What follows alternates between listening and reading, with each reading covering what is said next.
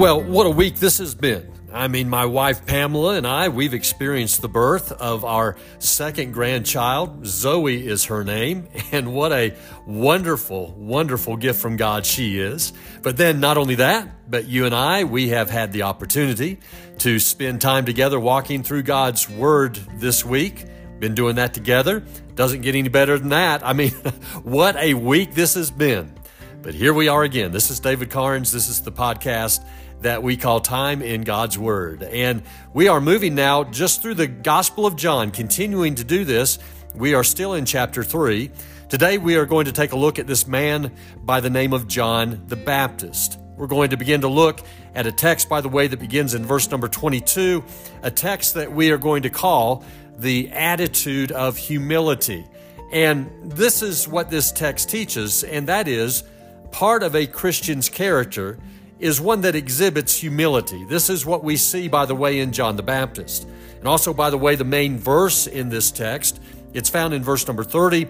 When John is speaking of Jesus, John says this. He says, "He must increase, but I must decrease." Now, that is a statement of humility. So we're going to begin today taking a look at this text. And as we start to look at all of this today, we're going to begin by just laying some groundwork. And by that, what I mean is we're going to begin by looking at what we're going to call the scene. Now, again, this is a narrative, so we need to see where John is.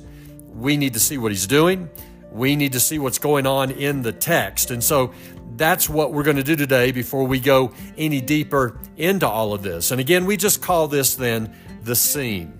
But just laying some groundwork today. Again, a text that is about humility. And again, we're going to see that this is the attitude that John the Baptist expresses. Again, humility. And so let me take us to the text, John chapter 3 today, verses 22 through 24, as we spend time in God's Word. And we begin with point number 1. Here it is. Write this down if you're a note taker. Point number 1. We'll just call it the setting. That's what we'll call it as we go into the text now, the setting. Now, we see this in verses 22 and 23 and 24. Always a good idea to see what's going on in a text. And so we start with verse number 22. So you're looking at your Bibles. Verse number 22 says this. Again, after this, Jesus and his disciples went into the Judean countryside. Now, let's just stop there. You see that. Now, first of all, let me do this. Let me bring out that very first statement that we see in this verse, after this. After this. Now, we need to ask the question here, and the question is, after what? What's being spoken of here? The answer is, after all the events that we've been reading about over the past couple of months. And what have we been reading about over the past couple of months? Well, first of all, we could go back to the account in chapter 2 where Jesus is seen in Jerusalem at the temple, driving out the money changers, driving out the vendors. That's one thing. But then not only that, but we then have the account of Jesus, and we've been looking at this now over the past month or so, Jesus and his discussion with Nicodemus in John chapter 3. And so that little phrase, after this is what that is referring to. But then you look back at verse 22, the Apostle John, he writes this, he writes, Jesus and with his disciples went into the Judean countryside. Now, again, we stop right there. But we're told that Jesus took his followers, that he had been accumulating. He leaves the city, he leaves Jerusalem, and where does he go now? He goes out into the countryside. That's what it says. Now, we would ask the question, well, what's Jesus up to? Why would he do this? The answer more than likely is Jesus, he's taking his followers out into the countryside. So one, he can get away from the hustle, the bustle of the city. Also, so he can have this quiet time now with who? His disciples. We could even say that this was probably a time of teaching. Jesus taking advantage now, bringing his disciples together. He begins to teach them. By the way, they were probably out there in the countryside for a few months, for some time. Verse number 22 again says, Jesus and his disciples went into the Judean countryside and he remained there with them. So that word remained That's a word that can speak of a length of time, just not passing through a place, but spending some time there. So maybe some months he spent out there in that countryside with his disciples. But then also, as we just continue then to set the scene here, we also see, if you look back at verse number 22, that the text says that while in the country, they were doing what? They were baptizing. That's what it says there in the text. You see that at the end of the verse. And so here is a picture of Jesus after his time in Jerusalem. He's now where? He's in the countryside, more than likely teaching his disciples. Also, what else is going on? There's baptisms taking place. He's baptizing. And so that's what's taking place in the life of Jesus then at this point, after all of this. But then we move to verse number 23. And we move from Jesus, now we move to John the Baptist. Now look at verse number 23 with me. You look back at your Bibles, verse number 23, the text says, John also was baptizing at Enon near Salim, because water was plentiful there and people were coming and being baptized. Now again, we're looking at John the Baptist now. He's brought up. A few things to bring out here. But again, at the same time that Jesus is out in the countryside, so is John the Baptist. He's still out there. But understand this, both Jesus and John are doing what now at the same time? They're both conducting ministry. We could say there's an overlap of ministry taking place here. But now with that said, let me pull some things out here. But first of all, we see again, both Jesus and John, what are they doing? Ministry is taking place, but to be specific, baptizing is taking place. They were both baptizing. Now this is interesting, and we've brought this out before, but this baptism that is being spoken of here, this is that baptism of repentance that we have brought out before, especially in John's ministry. That was John's baptism. And this baptism was nothing more, and hear me on this, but this baptism of repentance, it was nothing more than a person making a statement, and that statement was, I am demonstrating a cleansing, a washing. This cleansing is the repentance of sin in my life, confession of sins, and turning from sins.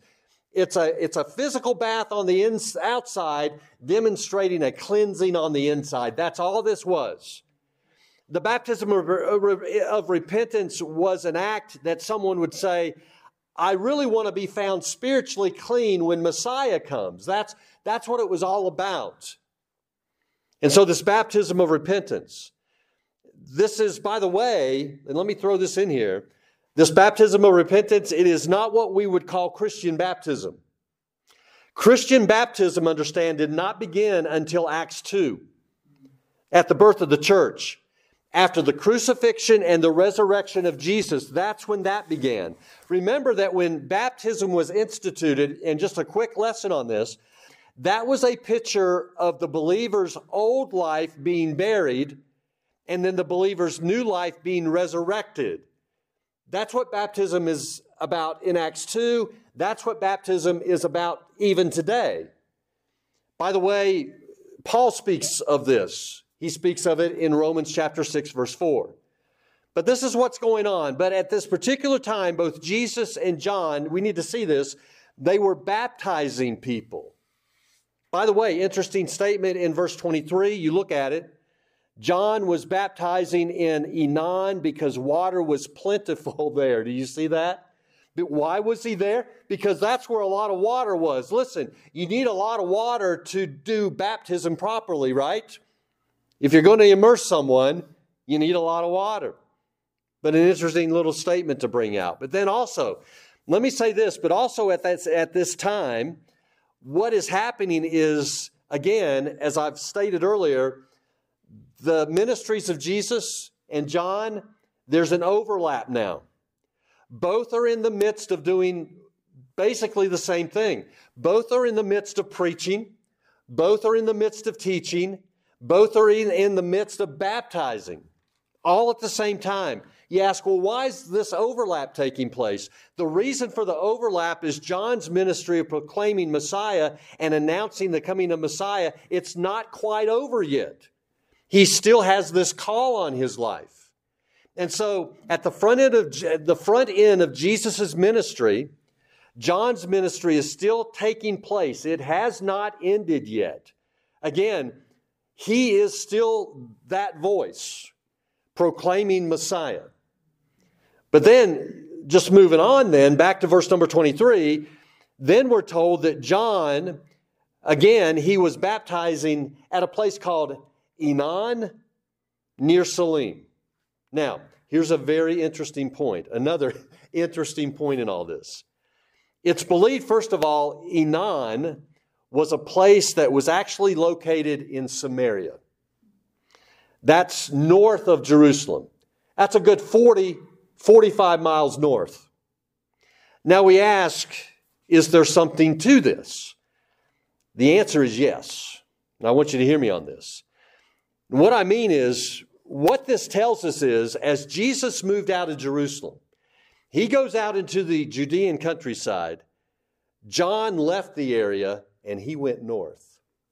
Now remember, back in John chapter 1, verse number 28, it tells us that when we were first introduced to John, that he was in that area called Bethany across the Jordan. You remember that? That's not far from Jerusalem. That's just east of Jerusalem, right to the north of the Dead Sea. So that's where he was, just on the outskirts there of Jerusalem when we first are introduced to him. But in other words, what this tells us, though, is this. John, he's not interested at all in taking any of the limelight from who? Jesus. John wasn't interested in trying to compete with Jesus. And so what does he do?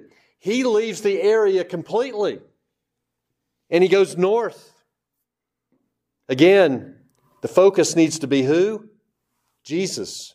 And he knows that. And so what that reveals to us is this. Early on, John is what? He's a humble man. There's humility that is expressed here. And understand, but this man, John the Baptist, this man that was a prophet, this man that was from a line of priests, this man that had been called by Jesus the greatest man that had ever lived, this man that had been given the assignment to prepare the way for Messiah, to introduce Messiah, it, don't you think, would have been very easy for him to claim some kind of privilege. It would have been very easy for him to say, you need to listen to me. You need to follow me. I am the one who needs to stay near Jerusalem and preach and baptize. I mean, it would have been very easy for him to say something like that, right? But that's not what he did. He left the area. And understand, but he is doing again exactly what we hear him say in verse 30, when again he says, he must increase and I must decrease. This is what this is. It's all about Jesus. It's not about me. But now with that said, again back to verse 23. Look at it again with me, verse number 23. The text says, and people were coming and being baptized. Now again, this is speaking of John's ministry. People were still coming. By the way, large crowds were still coming. Matthew chapter 3, verse 5, by the way, tells us this. Large crowds were coming to him. It says that Jerusalem and all Judea and all the regions about the Jordan were going out to him. I mean, his popularity was still great. And again, this is such an important point simply because even with the great crowds, John knew he had to give Jesus his space, that Jesus needed to begin to speak to the crowds. And so, again, John then, he just moves north. But now, with that said, let me do this. And I think there needs to be a word of clarification also in this. Let me bring this out. But again, just focusing in on the baptism, the mention of baptism here in both of the ministries, the ministry of Jesus, the ministry of John the Baptist. Jesus baptizing, and actually back in verse number 22. Back in verse number 22, we are told that Jesus was baptizing. Now again, a word of clarification here, and I want you to make note of this. But if you were, and just look at your Bible again, but now go over to John chapter 4. Look at verse number 2. I want you to see this. it gives greater detail about this. But in John chapter 4, verse number 22, do you see in your Bible where it says, although Jesus himself did not baptize, but only his disciples? Now, understand this. Jesus himself actually was not baptizing anybody. Jesus was not. But when we see in verse number 22 a mention of Jesus and a baptism related to him, the way to actually understand this is Jesus was calling people to be baptized. And then his disciples were actually baptizing the people. This is how you look at this. Now, you ask, well, why was that? The reason is very obvious. Here's the reason. Wouldn't it be obvious, and don't you think it would be easy to boast and to brag and say, guess who baptized me? Jesus baptized me. And then don't you think pride could set in to the person who was baptized by Jesus? It could become a big pride thing. By the way, we see this, and Paul dealt with this as well. We see this with Paul in 1 Corinthians chapter 1, when Paul said to the church at Corinth, he said, I thank God that I baptized none of you except Crispus and Gaius, so that no one may say you were baptized in my name. In other words, Paul knew if he started baptizing people, people would say, well, guess who baptized me? Who baptized you? Oh, it wasn't Paul? Paul baptized me. Pride would set in. So the same thing's taking place here. But I just give you that as a point of clarification. Now, understand this also as we continue on then. We look, and now as we look, we go on to verse number 24. But as we go back to verse number 24 now for the first time, look what it says. In verse number 24, the Apostle John writes about John the Baptist. For John had not yet been put in prison.